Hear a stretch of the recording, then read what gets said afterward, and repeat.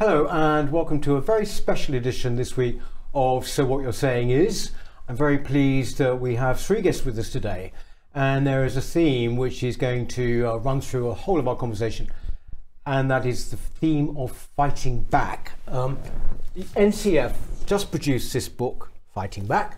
It's a collection of 10 essays, people you'll be very familiar with: Calvin Robinson, Philip Kisley, Rafe Hadel-Mankoo, Eric Kaufman, David Starkey. And it's all about how we fight back the tide of woke, the attacks on free speech, and indeed the very, I would say, attack on the foundations of our civilization. My three guests have all shown extraordinary courage in fighting back. There is Harry Miller from the Bad Law Project, Nick Buckley, who's joining us again, having been on quite recently, and indeed a very recent guest, Amy Gallagher.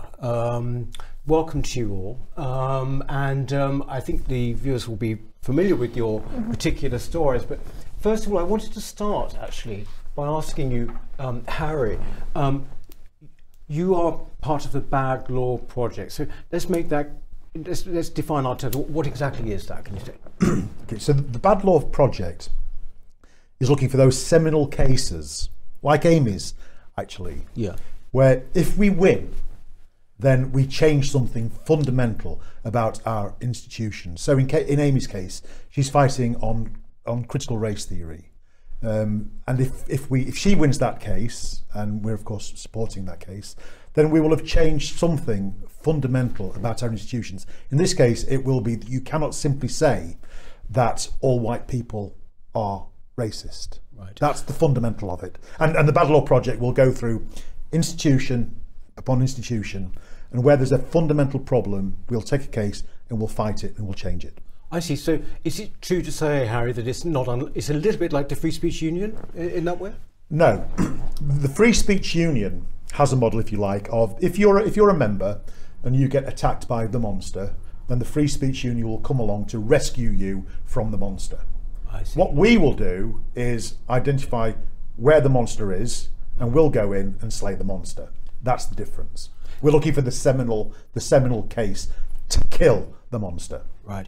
Well, Harry, I mean, obviously, I think there's no one out there who won't know, but I mean, obviously you went to court actually before, didn't you? The Bad Law Project came into being, and this was to do with things you'd written. This is a long time ago now. You must be tired of hearing about it, but things you've written. You had a visit from the police, which was outrageous, saying we're going to check your thinking and all of that. But you really did persist, didn't you? And I mean, often against serious odds. So in my case, had the Free Speech Union been around in 2019, they might have defended me against Humberside Constabulary. Right. But what the Bad Law Project does, it does what I did, which was go to the root of the problem, which was the College of Policing Hate Crime Guidance, the national guidance. We went in and we destroyed that. That's what I mean by slaying the monster. I see. You're in the process of trying to slay the monster, aren't you, Amy? I should explain, you probably know, Amy was on a few weeks ago, had a huge impact. 300. We've had 300,000 views for your interview. Yeah. That's a third of a million people. I know. You're basically fighting back because you found yourself having to deal with things in your training as a nurse, wasn't it, really? Yeah, it's my training as a psychotherapist, so I've essentially just disagreed with critical race theory and various other things, and I've been, had policies against me, I've had student conduct policies raised against me, I've been suspended, I've been bullied, I've been all sorts of things. Essentially been told that I'm not appropriate to become a psychotherapist because I don't agree with critical race theory. So it's essentially the ideology has been forced onto me, essentially. So we're, the charges that we're bringing against them are discrimination on the grounds of race and religion and philosophical belief, because they are forcing this idea, as Harry said, about white people being racist, and I'm not even allowed to disagree, essentially, and they've said that that's their official view. So yes. And Nick, you faced, a very difficult time from your own charity that you were running, didn't you? I mean, that again was for things you'd written. One thing. One thing. So I fell into this by mistake. So I wasn't brave trying to take anybody on and trying to change the world. I wrote an article on Black Lives Matter because they'd just come onto the scene. As far as I knew, I didn't know anything about them, so I looked on their website and wrote 600 words, little blog on what I discovered on their website, and that just went crazy online. And it ended up in you being fired? Fired from the charity I set up. The trustees were 3 long-term friends.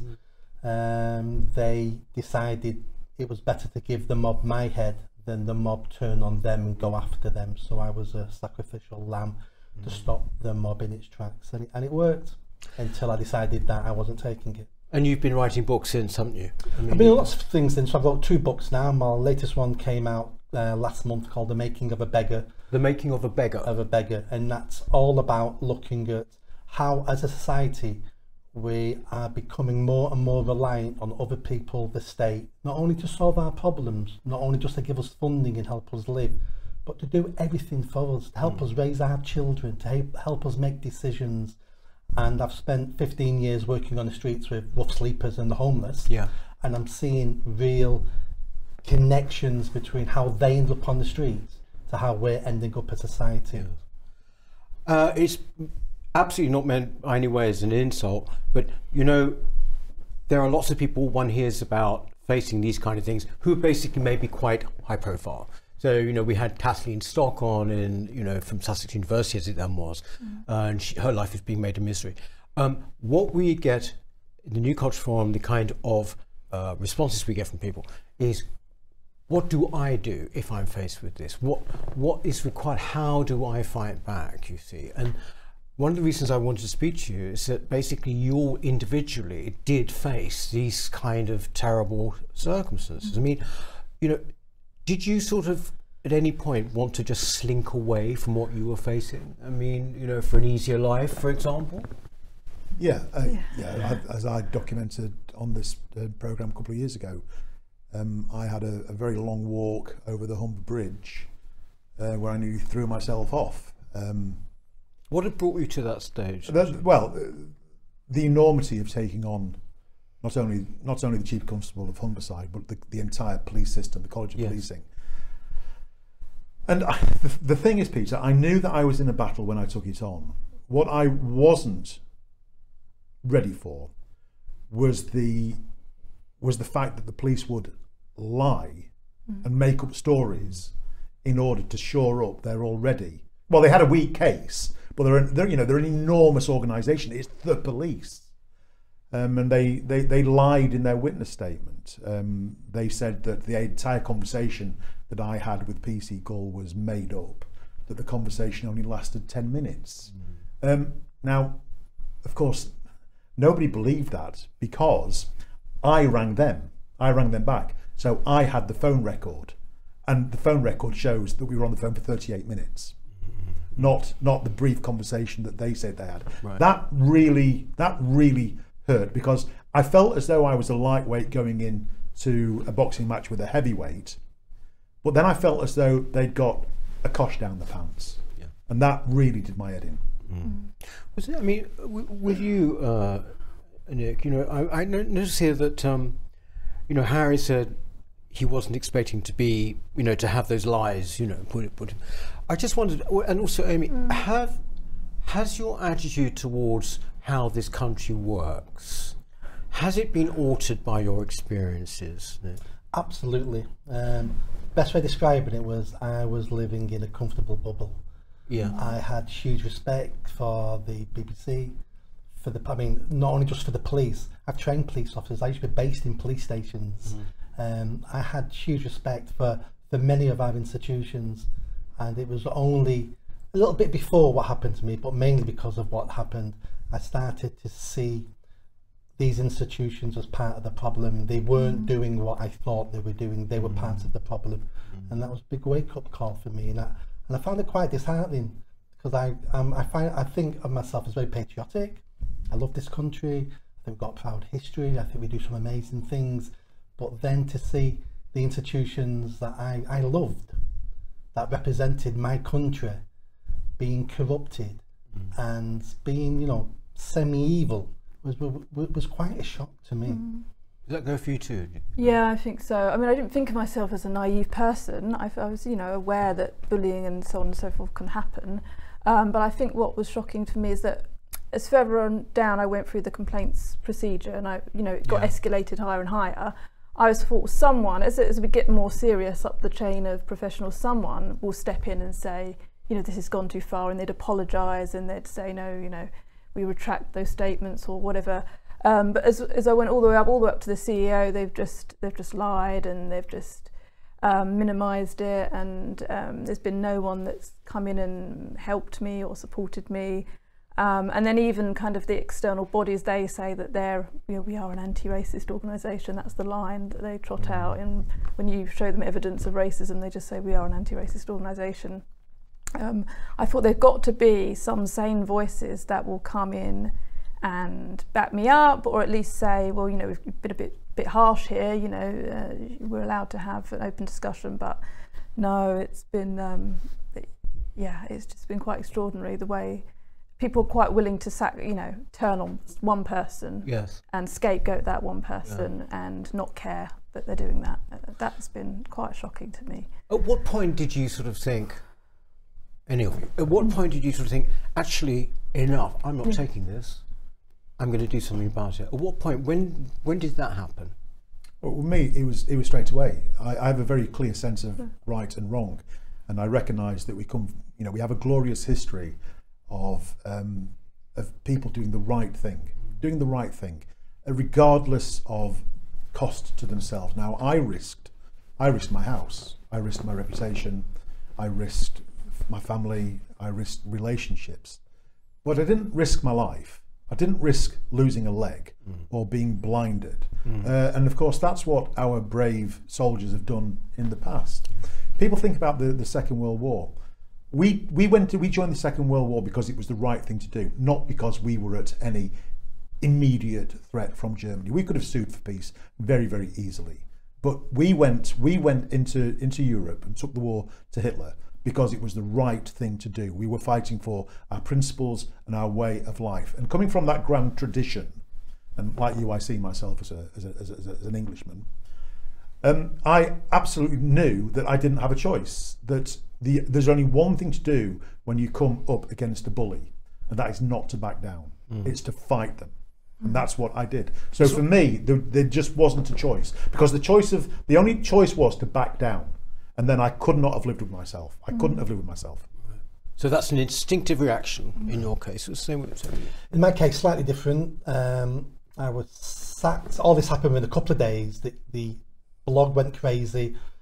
People online shouted me to be sacked because I'm a Nazi.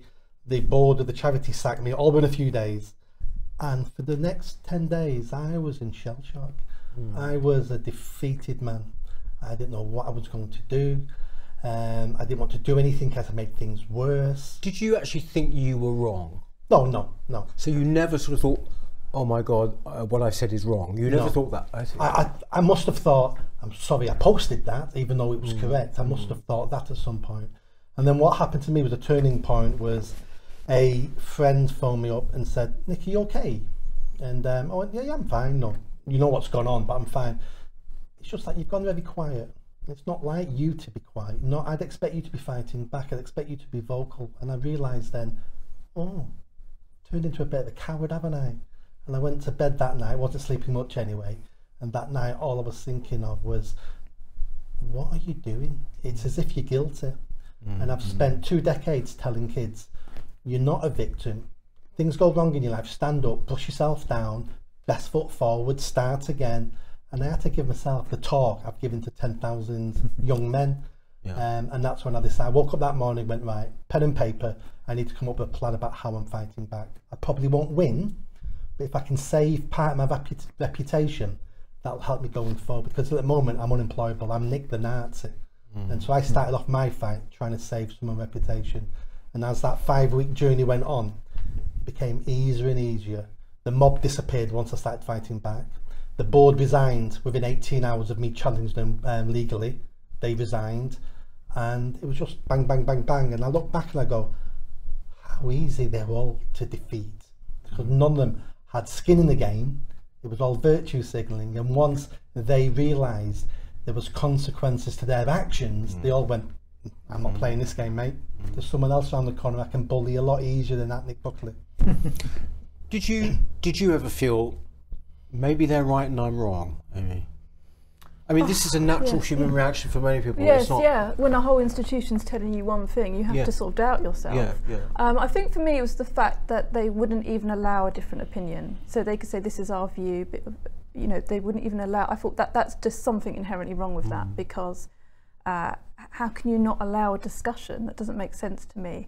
But yeah, I mean, I remember after I made my first complaint about this whiteness lecture where they said all this kind of racist stuff, and I met with the investigator into my complaint, and I was talking about what had been said, and she said, you know, the view that all white people are racist, you know, that is the culture and direction we're going in. And I said, is that the official policy? And she said, oh, well, we're not sure if it's the official policy, but that is what we think here. I was thinking, she's saying the idea that white people are a problem might be our official policy, but we're not sure. And I just thought, that this is insane. I just, how can you even be talking about that as a policy? And I thought this is so insane at this point. And I'd already looked into the equality side, thinking surely this is illegal, to be openly scapegoating a group of people in such an open way. And at that point, I just thought, no, we've got a legal case coming here, because I can see that's the direction it's going in, because they're actually writing it, they're putting it in writing, they're putting it on their website. So I just thought, you know, they're not willing to even have the debate or discussion. And it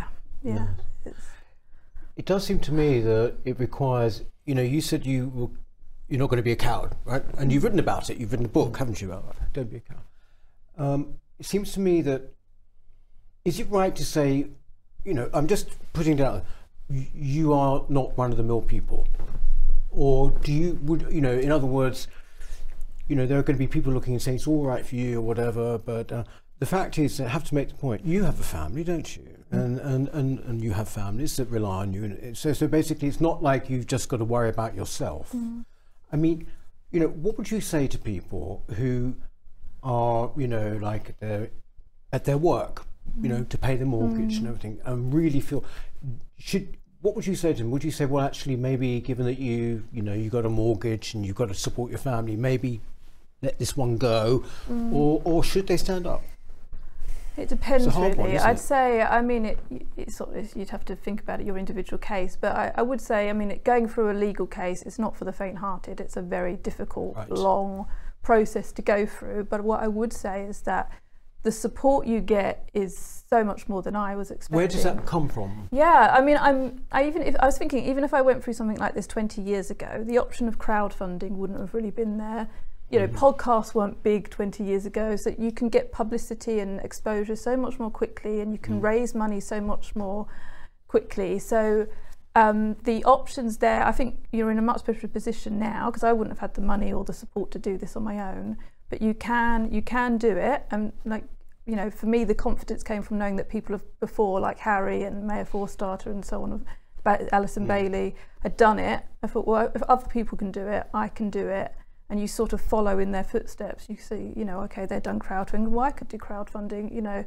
So it is easier to do it now, I think, than it ever has been, particularly if you don't have the resources yourself. Yes, which is most people, isn't it? Yes, surely? yes. I mean, a legal case costs £100,000. Most people don't have a spare, you know, hundreds of thousands of pounds. But yeah, it is difficult. It's just one of those things. You have to be prepared to, you know, this is going to be a long journey, and it's a big commitment.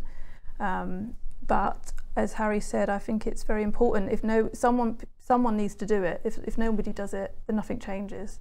So you just got to sort of think, am I going to be the one that puts myself through it? And then once you've decided, that's it. You've got to stick to it. The thing is that, I mean, you know, it seems to me that individually, you see, these things all add up to a bigger whole. Yes. You know, if people do this sort of thing. But, you know, again, I have to labour this point. What would you say to people, you know, who sort of are actually feeling beleaguered because, you know, you had actual individual cases which concerned you. But if you're in a situation at work where, for example, you're being made to agree by implication with things you don't, say, for example, what should people do there when they have a signature? Then you've got to put BLM under it, or you've got to put trans stuff under it. What? I spoke to a bunch of 18 to 26-year-olds a few weeks ago with Maya Forstatter, actually, and they asked what should we do, and my answer to them was nothing. Keep your head down. Keep your head down, because I'm at one end of my life where my mortgage is paid, I'm relatively secure, and I'm just that sort, really. But you're at the beginning of your life. You need to get on the employment ladder. You need to get a mortgage. You need to be able to service the mortgage. You need to be able to slot into a community without being called a Nazi. You've got a whole life in front of you. So my advice to most people is keep your head down, but develop your critical thinking. All the time, develop your critical thinking. Keep reading, keep listening. Don't be overcome by it. Just keep your sense of self. And then at a certain point, either it will be forced on you and you don't have a choice to join the battle, because somebody has made you do something which is so egregiously wrong that you can't do anything but fight, or you wait and bide your time. Earn some money, give to the crowd funds, turn up at the rallies, but keep your head down. Now then, there is a group of people who, regardless of the advice, to keep out of it. There's a certain type of warrior class, if you like, who will go ahead and fight. And there are three things that I say to them. One, you need conviction. You need to know what it is you're standing for. Secondly, you need courage, because it's going to be one hell of a fight. And thirdly, and I cannot emphasize this enough, you need community. Three C's. Three C's. You need to have a group of people around you who will stand with you, who will cheer you up, who you can talk to, who you can moan to, who will invite you back into the WhatsApp group when you march out in a strop. You need community. So yeah, 3 C's: conviction, courage, and community. You would go along with that, would you? I would build on that. So I've spent 20 years promoting personal responsibility with young offenders, with young people in general, with the homeless. It's always about personal responsibility. So I say to people, I'm asked this question all the time, what should we all do? Yeah. There's a billion ways to win a chess game. You don't have to play like a chess master. And I've come up with a phrase I think I've told you before: don't be a whinger, be a ninja. A ninja. So, a ninja. Right. So fight sneakily if that's all you can do, but you must be in the fight. And I say to people, you know, if your boss is saying you need to do this training course, CRT training course, and it's voluntary, well, don't do it. If next week he now says, well, this week it's compulsory, well, that's the day next week you phone in sick, and you might lose a day's pay, but that's your battle in this fight. Because when you're in a war, when you're in a fight, you will take some punches, and that's the punch you will take.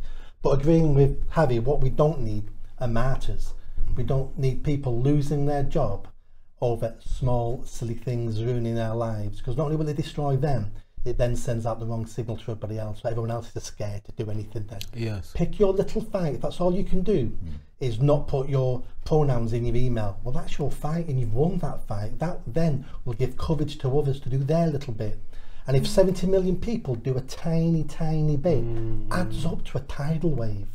Isn't it sort of, yes, exactly. It's actually knowing what you can and cannot do. I mean, to the extent that, for example, when it comes to pronouns, or when it comes to attending one of these unconscious bias training programs, people need to know what their legal rights are. They can actually find that out quite easily, can't they? Yeah, I think so. I mean, you know, if you do, you have to go when they say it's compulsory. What, by law to do that, or by just simply the employer, for example? Yeah, and if it is compulsory, are you allowed to disagree? Is there an open debate? You know, are they allowing all sides of the discussion? Those sorts of things. If they're forcing you to adopt a view, then that's not acceptable. That's the case with the Maya Forstatter case. She was fired for her view. It wasn't, there wasn't a plurality of views that was allowed. So if they're openly kind of harassing you or discriminating you then that's when the Equalities Act can protect you. I asked you if if it had changed your attitude to the country and the institutions in the country. How have you changed as a result of your fight? I have to be careful not to be cynical, really, because my original organisation, Fair Cop, we are Fair Cop on Twitter. We called ourselves Fair Cop because we believe that most cops are fair. The trouble is, you were a policeman, weren't you? Yeah. When you spend your life battling the police, you can end up with quite a jaundiced view of the police. And I have to keep reminding myself that the vast majority of police officers are not involved in this culture war nonsense. It's a tiny, tiny, very vocal, rainbow-coloured minority who are having an undue influence over everything else. So it's the battle against cynicism, I find, which is hard, because I don't want to think of the police as my enemy. I want to think of the Bobby in blue. I want to think of Dixon of Dock Green. That's what I want to think. I want to think of the police as being the public and the public being the police. That's what I want, rather than Robert Peel, isn't it? Rather than an ideological, top-down, paramilitary force, which unfortunately that's the way that we're heading, and that's why we're so resistant to it. That's why we shake a stick all the time at the police. That's why we rail against rainbow police cars and stuff like that, because it's the thin end of a very dangerous wedge.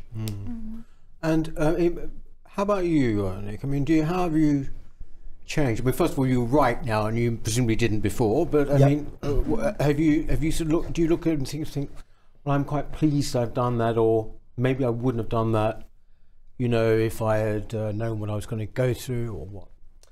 I'm happy the way my life's turned out. I'm one of these people. I never have regrets. Right. I think regrets is a waste of time. There's learning from things you do, and you should learn from the mistakes you make, or whatever you do. You should learn from it. You shouldn't regret it, because it gets you nowhere. So I've spent 20 years trying to improve local communities in Greater Manchester, and I see my fight still doing that now, except I'm trying to have a bigger audience, and I'm trying to have that campaign around personal responsibility, so other people then can improve their own lives and get away from waiting for someone else to knock on their door and improve their life. And this culture war is just a big part of what's been happening for the last 100 years, and it's all interconnected. What about you? I think when I was going through it in the last couple of years, I became a lot less trusting of people. I felt a lot more... People, like in general? In general, yeah. I became, just nervous that anybody could turn on me. I'm feeling much better now, though. I mean, because I've had so much support, and that sort of balanced it out a bit, in my view of people. I've had a very negative experience and then a real amazingly positive experience, particularly when people are just giving me their, donating money. People don't even know me, and they're writing me messages, and it's unbelievable to receive that kind of support from people. But I think in terms of, what can people do? I've had so many messages from people in my profession, nurses, psychotherapists, psychologists, saying we agree with you. I can't believe this is happening. I feel like I'm the only one. But there's so many of them saying I feel like I'm the only one. And I think even just when you just voice your opinion, then it gives other people permission to do the same. Because otherwise everyone's thinking we're all thinking this, but no one thinks. They all think they're the only person that thinks it. But I've had so many people on training courses saying, I don't agree with these ideas, but I keep my head down. I've had people speak. I've spoken to people on the phone.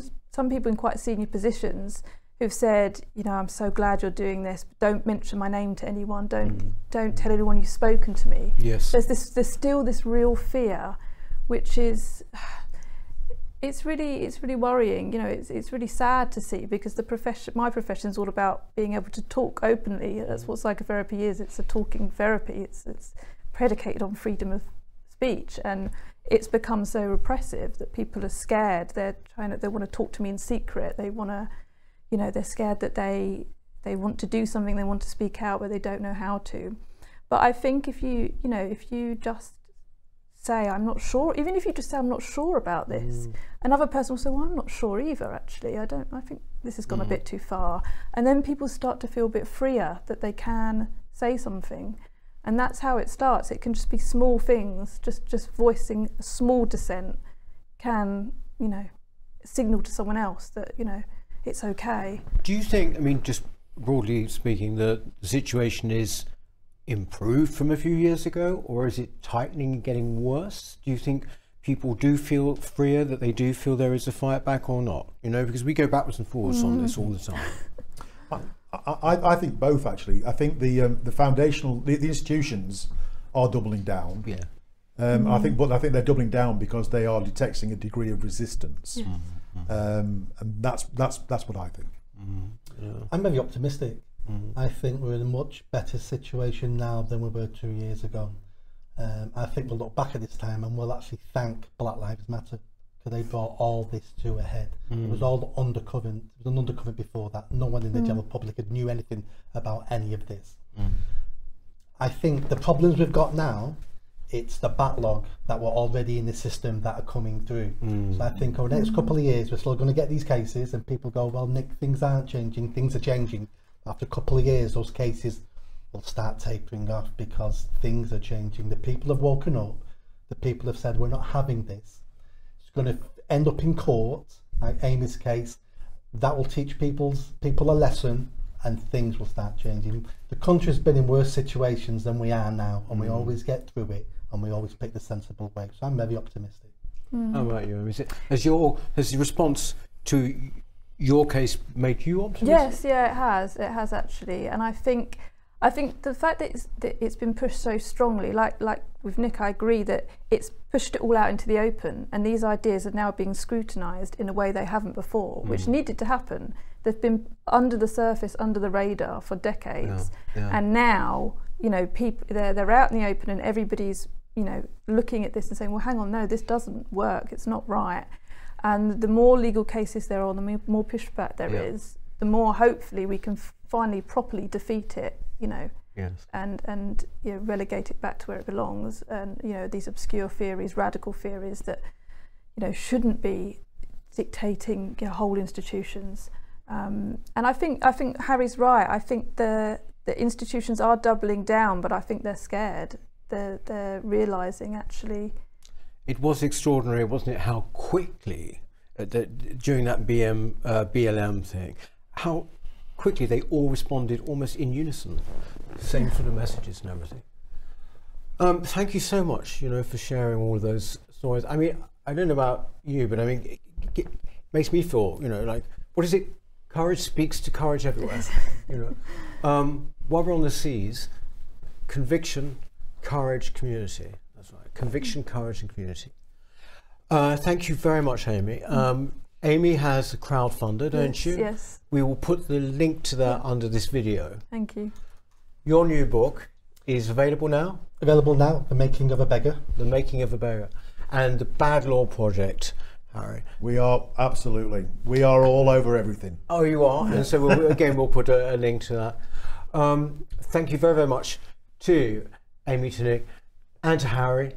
And we shall see you next week on So What You're Saying Is. Thank you. Bye-bye. Hello. If you're enjoying the New Culture Forum channel and you believe in our mission, may I invite you to join our membership scheme at the link below or on our website, newcultureforum.org.uk. Our work is more important now than ever, and we have great plans ahead for the future, but we can't do it without your support. From as little as £3 per month, you can help ensure that we continue on our mission. As a member, you'll receive a range of benefits, including access to exclusive content, invitations to our private events, including here at our studios, free copies of our books, and much, much more, including, of course, our famous NCF mug. If you aren't able to become a member, then please help us by clicking this button and subscribing to our channel. It's completely free. Just remember to also click the bell icon so that you can get notifications when we post new videos. Thank you.